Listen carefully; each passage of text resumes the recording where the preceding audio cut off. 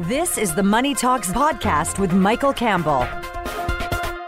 Lucky for the federal government, few Canadians seem to care about government finances, which is probably why Parliamentary Budget Officer Yves Giroux's statement that unless there's a significant change in the fiscal course, then the federal budget may not be balanced till 2070 received so little attention.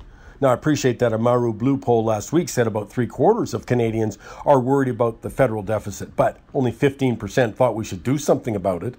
One thing the Prime Minister's recognized from the get-go is that's the Canadian attitude. We pay lip service to deficits, much like the Prime Minister himself did during the 2015 campaign, with promises to not run deficits above $10 billion and then balancing the budget by 2019 didn't even come close. And there's no sign there was any intention, and most didn't seem to care.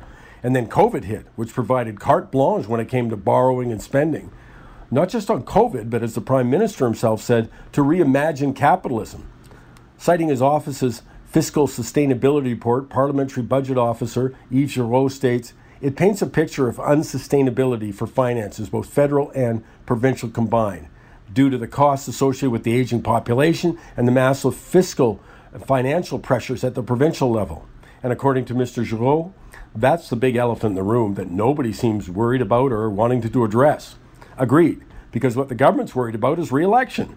Hence the Prime Minister, cabinet ministers crisscrossing the country, making billion-dollar promises without even a mention of how to pay for them. And much like the pandemic itself, it's been a politician's dream, unlimited spending with extremely limited questions. The Liberals have read the country very well. We've long since passed the time when we're prepared to pay for what government services we want.